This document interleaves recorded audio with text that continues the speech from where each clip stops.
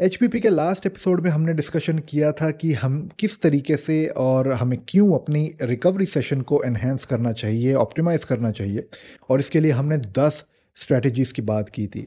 ये एक 3 part series थी, एक मिनी सीरीज थी on how to optimise our fitness, जिसमें हमने 3 एस्पेक्ट्स को प्रायोरिटाइज किया था। Number 1 we talked about how to optimise strength. उसके बाद सेकंड एपिसोड में हमने बात की थी how to optimise lean muscle tissue development, जिसको हम हाइपरट्रोफी भी कहते हैं। और तीसरा जो लास्ट एपिसोड था, which was third part of this mini series, इसमें हमने बात की थी रिकवरी के ऊपर कि क्यों हमें रिकवरी पे फोकस करना चाहिए और वो क्या 10 स्ट्रेटजीज हैं जिससे हम अपनी रिकवरी प्रोसेस को ऑप्टिमाइज कर सकते हैं। अब आज का जो हमारा एपिसोड है, इसमें हम बात करेंगे क्रॉनिक इन्फ्लेमेशन की, स्पेशली वो इन्फ्लेमेशन जो हमारी गट से शुरू होती है और उसका हमारी ओवरऑल हेल्थ पे, हमारी मेटाबॉलिक हेल्थ पे और हमारी डे टू डे लाइफ पे क्या इम्पैक्ट है। बट इससे पहले एपिसोड हम स्टार्ट करें as usual a small sneak peek first. Now inflammation in itself is not a bad thing.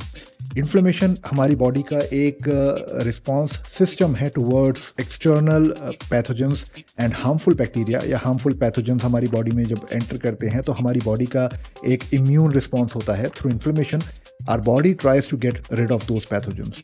लेकिन जब ये इन्फ्लेमेशन जो है ये क्रॉनिक इन्फ्लेमेशन में कन्वर्ट हो जाए या फिर ये बहुत लंबे टाइम तक एंड फॉर नो रीज़न अगर हमारी बॉडी में इन्फ्लेमेटरी रिस्पॉन्सेस जनरेट होने लग जाएं, तो इसका मतलब हमारी बॉडी के अंदर कुछ गड़बड़ है।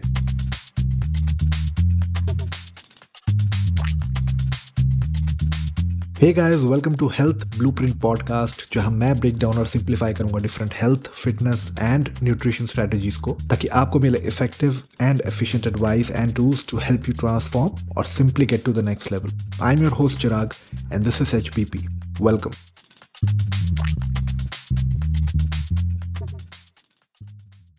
Guys, namaste and welcome to a brand new episode of HBP, where we understand, simplify and communicate the science behind metabolic health.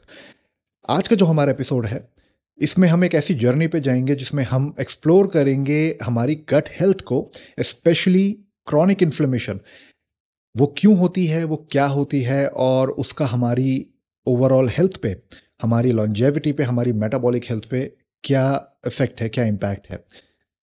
अब हमारा जो डाइजेस्टिव सिस्टम है, it's more than just a conduit for the food that we eat. ये एक ऐसा dynamic और complex ecosystem है जो कि हमारे लाइफ के हर फेस को, हर फैसेट को इन्फ्लुएंस करता है। तो आज का जो हमारा एपिसोड है, it's all about understanding and addressing the chronic inflammation which goes on in our body but which starts from our gut. ये एक ऐसा टॉपिक है जो कि बहुत ज़्यादा इम्पॉर्टेंट है। इसके बहुत फार रीचिंग इम्प्लीकेशंस हैं हमारी हेल्थ पे। Now whether you are navigating your digestive discomfort, seeking to boost your immune system, और you are simply looking to enhance your mental resilience, this episode can be your guide. तो हमारे साथ बने रहिए, because आज की जो जर्नी है हमारी, ये है फिजियोलॉजिकल और mental aspects of chronic inflammation. And then will talk about certain practical strategies जो कि आप अपनी डे टू डे लाइफ में इनकॉर्पोरेट कर सकते हैं, जो कि आपको एक हेल्दियर गट की तरफ लेके जाएंगी। I am so excited to be here with you all once more. Welcome, let's dive right in.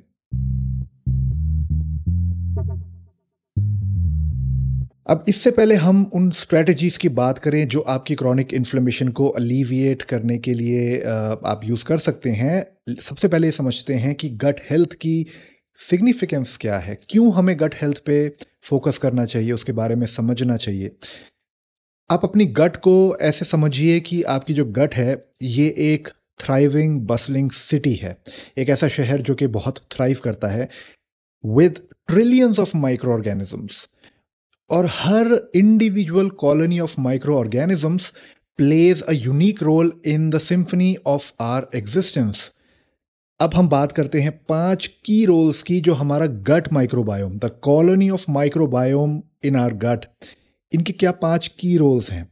सबसे पहले digestion and nutrient absorption. The gut microbiome in our, of course, gut aids in the breakdown of complex carbohydrates, producing short chain fatty acids which serve as an energy source for gut cells.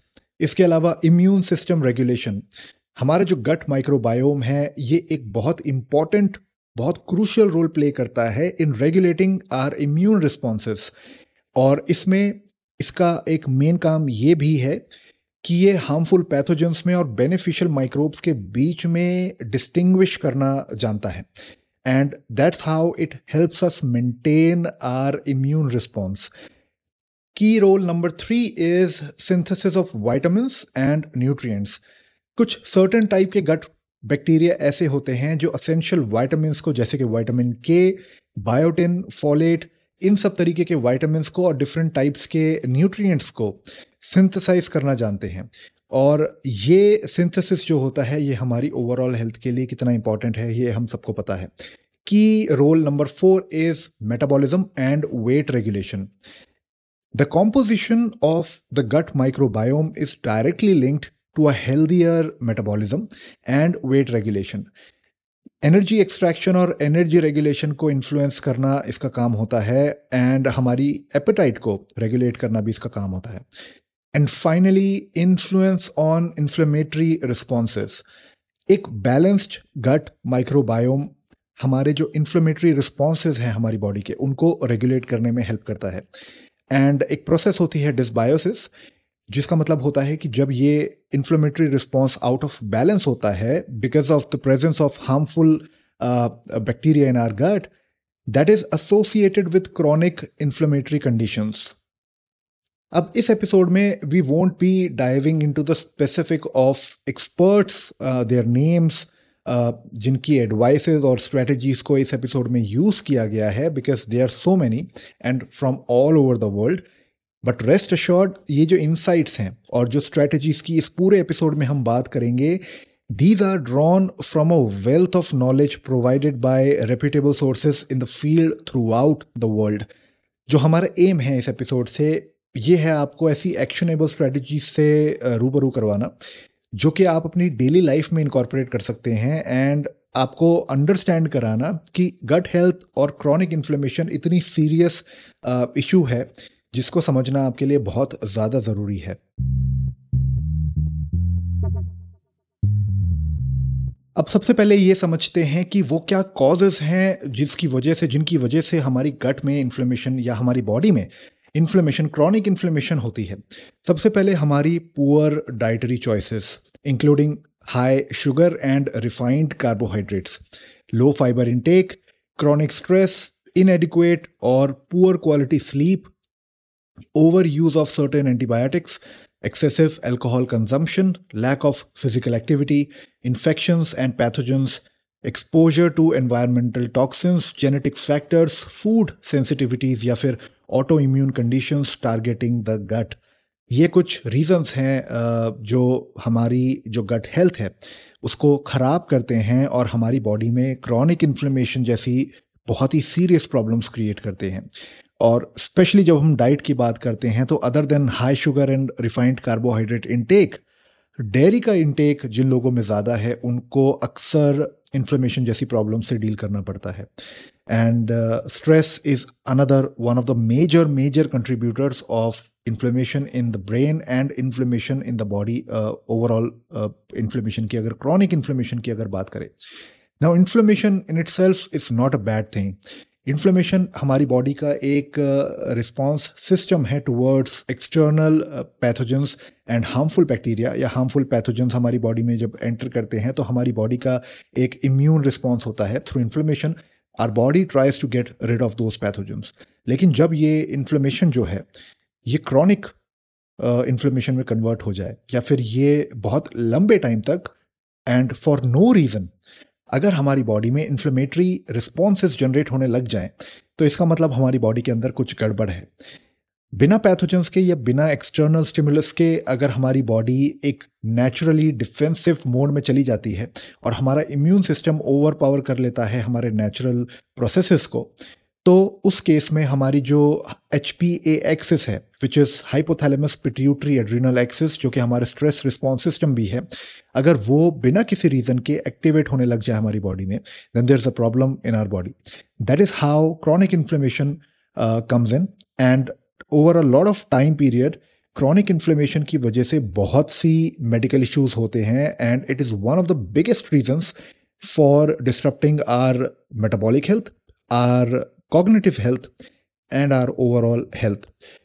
Now, these are the reasons why we should care about our gut health, and chronic inflammation actually physiologically और mentally किस तरीके से हमारी body को impact करती है उसके बारे में बात करते हैं.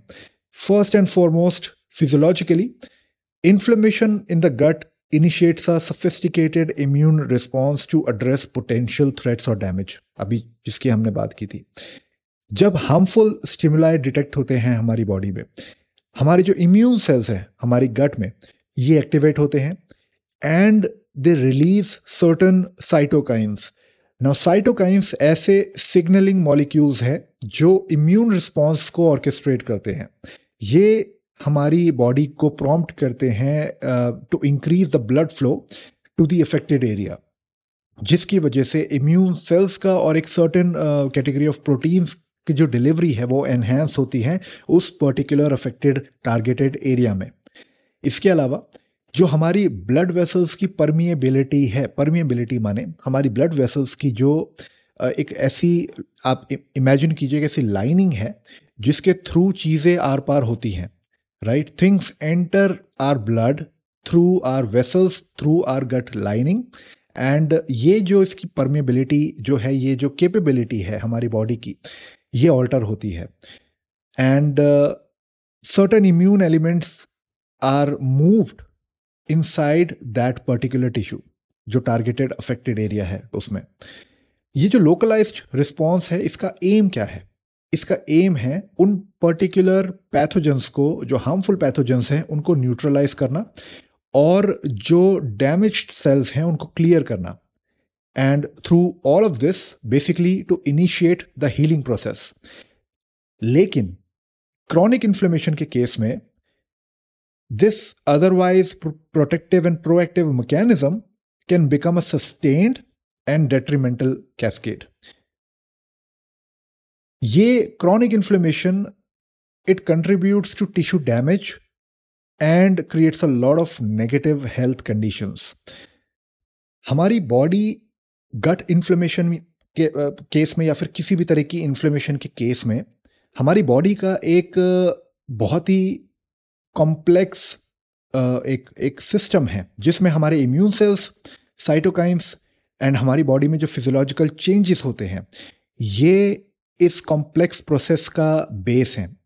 इसके थ्रू हमारी बॉडी एक बैलेंस्ड इम्यूनिटी मेंटेन रखती है और जो इन्फ्लेमेशन हमारी बॉडी में हुई है उसको टाइमली रिजॉल्व करती है.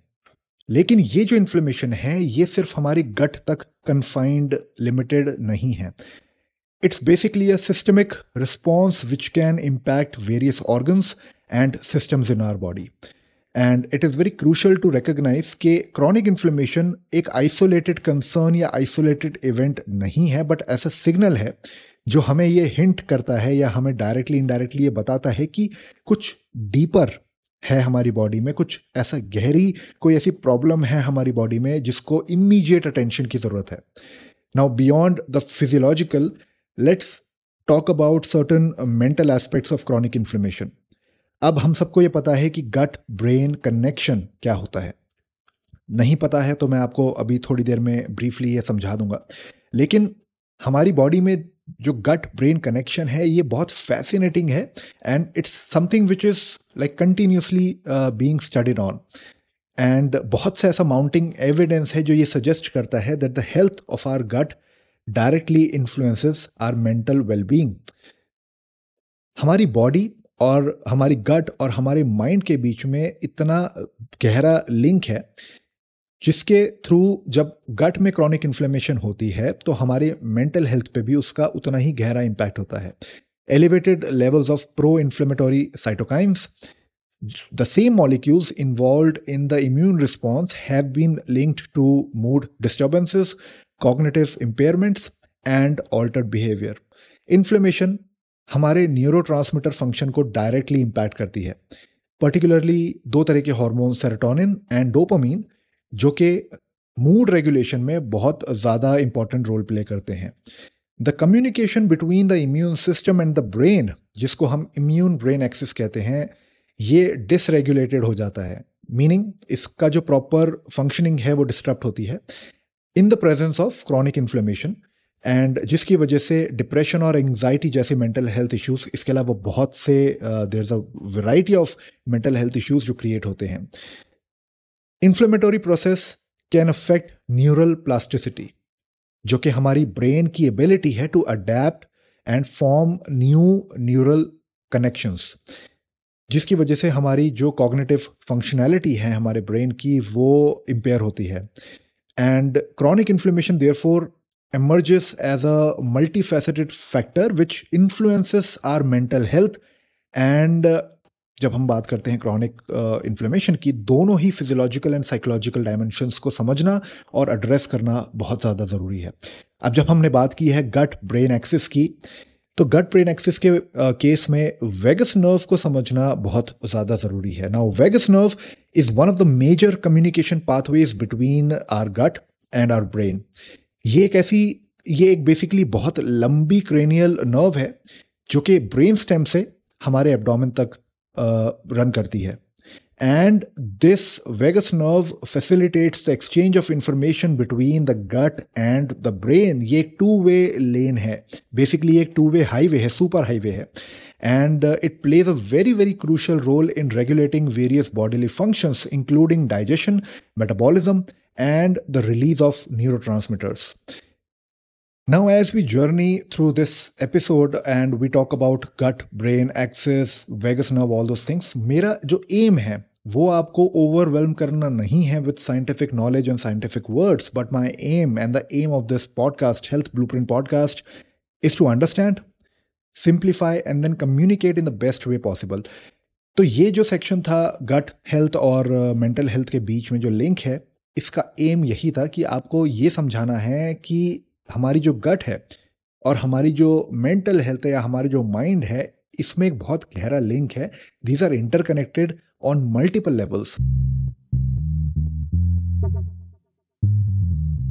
Now once we have understood कि हमारी गट हेल्थ और हमारी बॉडी में जो क्रॉनिक इन्फ्लेमेशन है, स्पेशली जो इन्फ्लेमेशन हमारी गट से शुरू होती है, वंस वी आर क्लियर कि ये क्यों इंपॉर्टेंट है और वो क्या फैक्टर्स हैं जिनकी वजह से इन्फ्लेमेशन होती है और फिजियोलॉजिकल एंड साइकोलॉजिकल एस्पेक्ट्स क्या हैं इन्फ्लेमेशन के, let's finally talk about all the strategies which can be employed और विच कैन बी इनकॉर्पोरेटेड, जिससे ये इन्फ्लेमेशन कम हो सकती है, कंप्लीटली एलिमिनेट हो सकती है। Now, strategy number 1 is, of course, nutrition, especially elimination and the power of fasting. अब एलिमिनेशन डाइट को लोग बहुत ही कॉम्प्लिकेटेड वे में समझते हैं या प्रेजेंट करते हैं, लेकिन it's a very simple concept. Elimination diet involves systematically removing potentially inflammatory foods, that's it, जैसे कि dairy, gluten, refined sugars, and then gradually reintroducing them to identify different triggers. That's all this process of elimination diet is.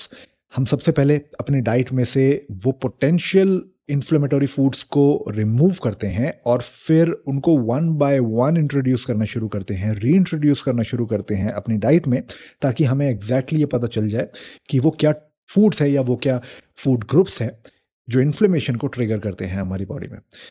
This process of eliminating certain foods from our diet helps different individuals to pinpoint directly कि वो क्या foods हैं जो inflammation में contribute करते हैं।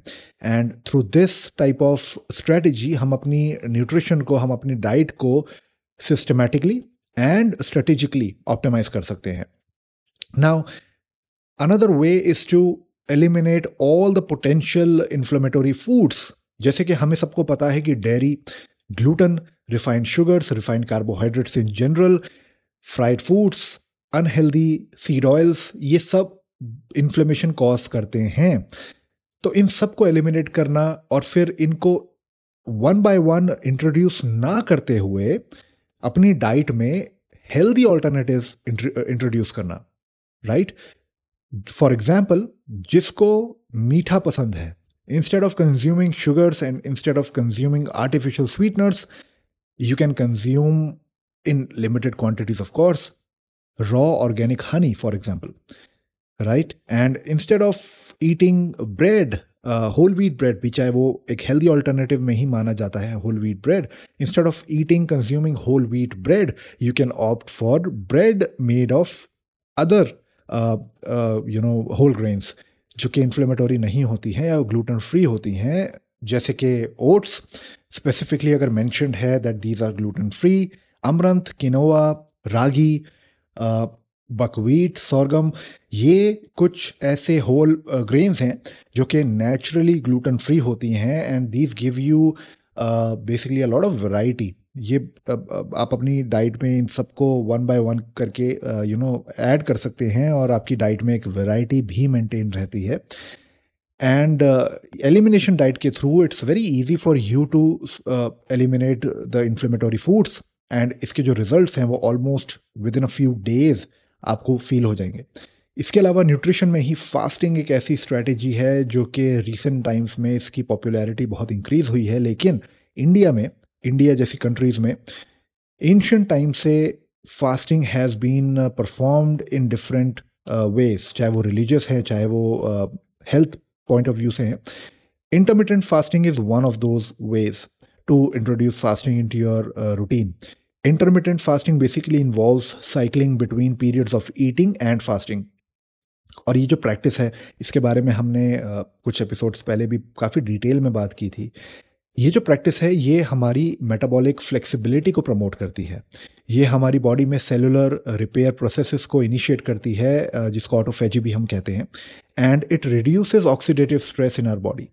Fasting periods, particularly जब extended fasting periods की हम बात करते हैं, ये एक प्रोसेस ऑटोफेजी जिसको कहते हैं, इसको स्टिमुलेट करती हैं. And autophagy is our body's way of naturally detoxifying the body and the brain.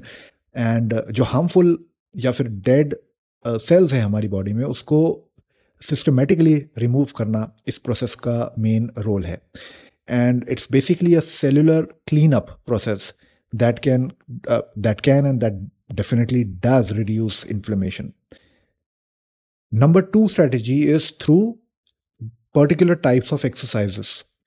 Metabolic training या metabolic resistance training, जिसके बारे में हमने first few episodes में in detail, in depth बात की थी, एक ऐसा तरीका है, metabolic training एक ऐसा तरीका है जो कि high intensity varied exercises या फिर different types की exercises पे focus करता है. And basically all you have to do is elevate your heart rate so that you can boost your metabolism. Now, one way to approach this type of training is to focus on your heart rate.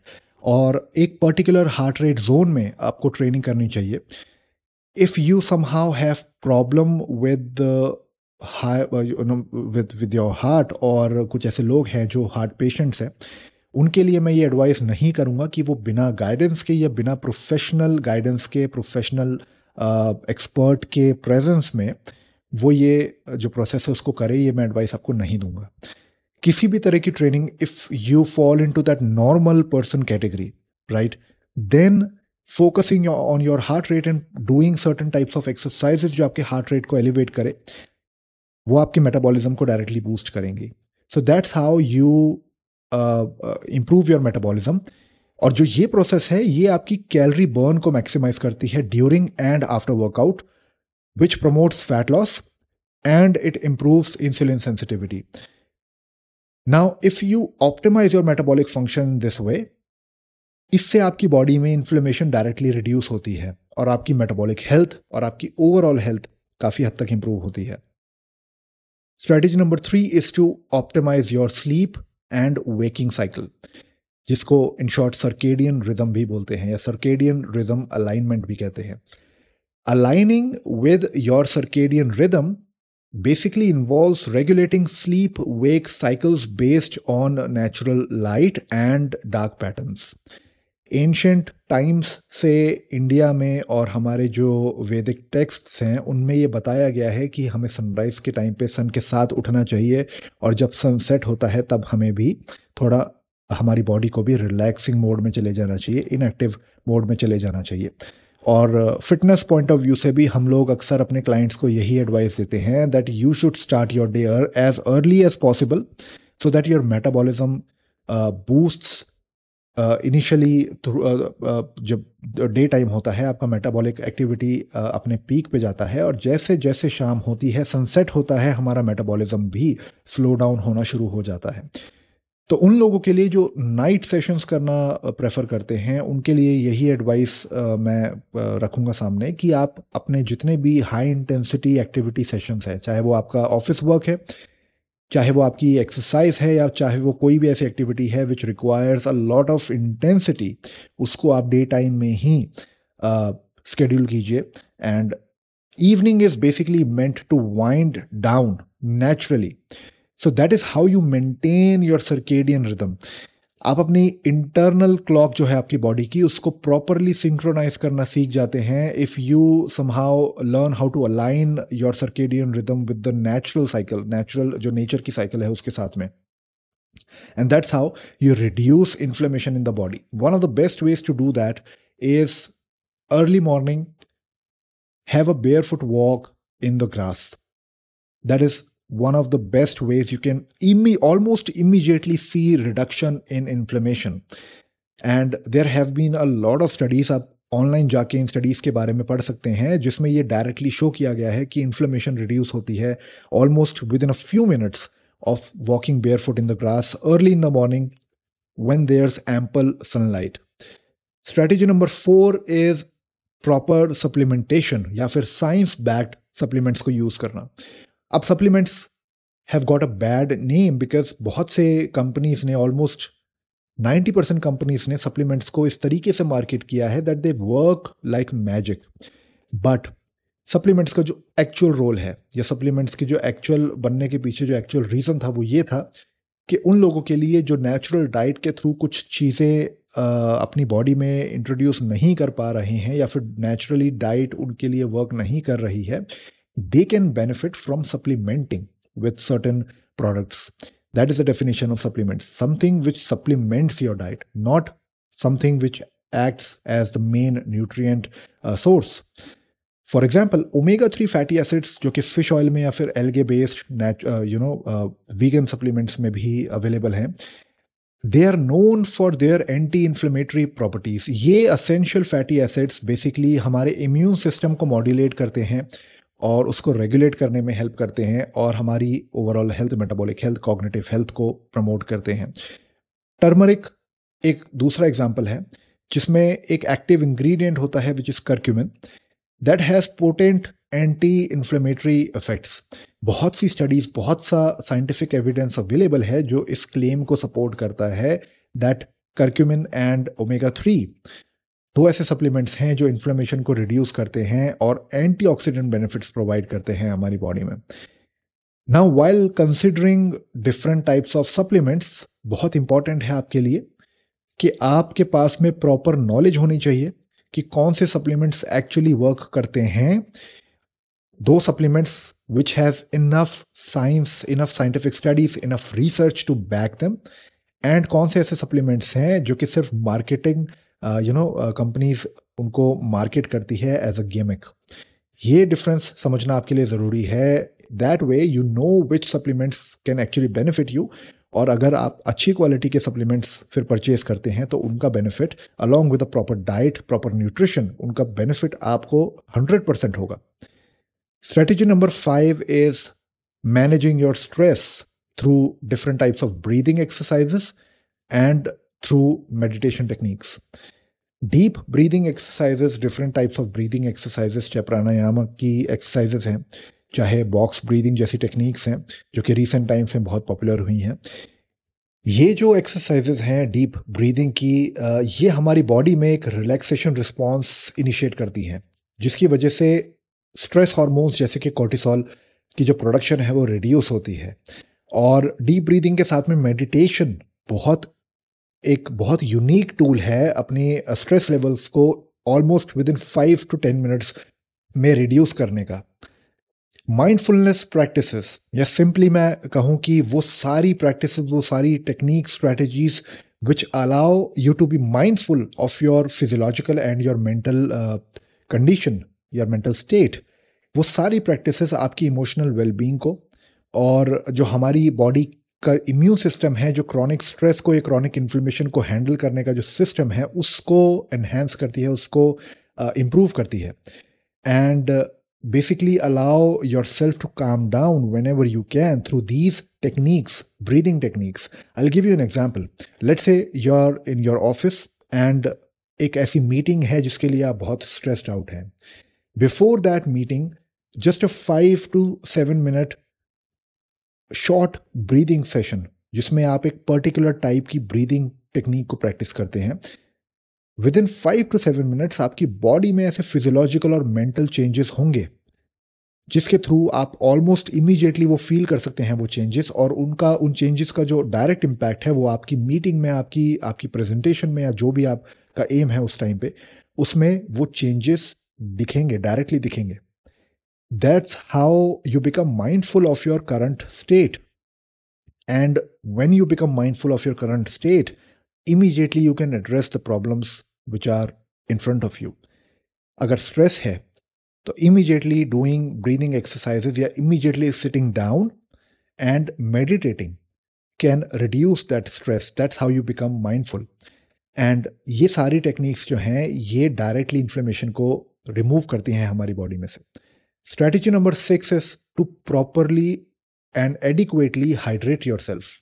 अब हम सबको ये पता है हमारी body जो है वो मेजॉरिटी बनी है वाटर से, right? So water is essential for various physiological functions including nutrient transport, temperature regulation and eliminating all the toxins from our body. So proper hydration हमारे इम्यून सेल्स को सपोर्ट करती है, उनकी फंक्शनैलिटी को support करती है, and it aids in our digestion process and it helps maintain the balance of bodily fluids. Dehydration एक बहुत सीरियस सिचुएशन है जिसमें जो हमारी बॉडी में इन्फ्लेमेशन है वो बहुत ज़्यादा इंक्रीज हो जाती है during the state of dehydration. And इसमें adequate water intake along with adequate electrolyte balance हमारी बॉडी में होना वो बहुत ज़्यादा ज़रूरी है. प्लीज़ रिमेंबर, जो लोग बहुत ज़्यादा पानी पीते हैं ज़रूरी नहीं है कि वो अपने आप को ज़्यादा बेहतर तरीके से हाइड्रेट करते हैं. Basically, hydration is when you have proper balance of electrolytes in your body. Strategy number 7 and the last strategy in our list is all those poor habits जो कि आपकी बॉडी में इन्फ्लेमेशन क्रिएट कर रही हैं उनको प्रॉपरली एड्रेस करना. One of the habits is excessive alcohol consumption. Another one is smoking. Smoking and excessive alcohol. Now I'm very careful with my words. I'm not saying alcohol consumption. I'm saying excessive alcohol consumption. And smoking. Excessive नहीं, just smoking. ये दोनों habits जो हैं, they are directly linked to increased inflammation and various health risks. अब health risks जो हैं ये हम सबको पता है. Especially हमारे cardiovascular risks जो हैं इन दोनों activities की, ये हमें पता है. Alcohol can disrupt the gut barrier, leading to inflammation, while smoking introduces toxins which trigger an immune response. So you have to understand, जो लोग ये सुन रहे हैं एपिसोड को, who consume alcohol excessively and those who smoke, they have to quit, या फिर इन दोनों activities को मॉडरेट करना पड़ेगा, so that you allow your body to recover, you allow your body to naturally initiate the process through which it can reduce that inflammation and lower the risk of associated health issues. Hey guys, इस episode को end करने से पहले I would like to take this moment to thank you all for listening to Health Blueprint Podcast. You can check out our website hbpodcast.site for more resources, articles, blogs and tools जो आपकी help कर सकते हैं आपकी journey में. Also, अगर आप अपनी फिटनेस स्टोरी या अपनी स्ट्रगल्स को, हेल्थ स्ट्रगल्स को दूसरे HPP लिसनर्स के साथ शेयर करना चाहते हैं, you can find our official email on our website. आप हमें ईमेल भेजिए. We'll make sure that your voice is heard by everybody. If you like HBP and you find value in the content that we are putting out, please Help us by subscribing to Health Blueprint Podcast on Apple, Google, Spotify, Amazon, Saavn, Gaana. हम इन सभी platforms पे available हैं. And don't forget to share HBP with your friends, with your family, and with the people you love the most. Remember, every decision you make reflects your evaluation of who you are. It's a quote by Marianne Williamson. तो दोस्तों, ये था हमारा आज का episode जिसमें हमने समझा क्रॉनिक इन्फ्लेमेशन को, स्पेशली वो इन्फ्लेमेशन जो हमारी गट से शुरू होती है. This exploration of gut health and chronic inflammation allowed us to uncover the intricate roles of the gut microbiome, and through that we basically dissected the physiological and mental aspects of inflammation. और हमने कुछ practical strategies की बात करी जिससे आप अपनी गट को हेल्दी बना सकते हैं, in turn directly reducing the inflammation या फिर directly eliminating the inflammation from your body. From elimination diets to stress management, हर स्ट्रेटजी एक रेजिलिएंट गट की तरफ कंट्रीब्यूशन देती है. यू हैव टू रिमेंबर कि आपकी जो या हमारी जो गट हेल्थ है ये एक ऑन गोइंग रिपीटेटिव जर्नी है, and it influences not just our digestion and our overall well-being, but इसका हमारी metabolic health पे, हमारी cognitive health पे भी उतना ही ज़्यादा गहरा असर है. Now, as we close, as we end this episode, please understand that the choices you make health and your loved ones' health, and thrive. Be happy. I'll see you in the next episode.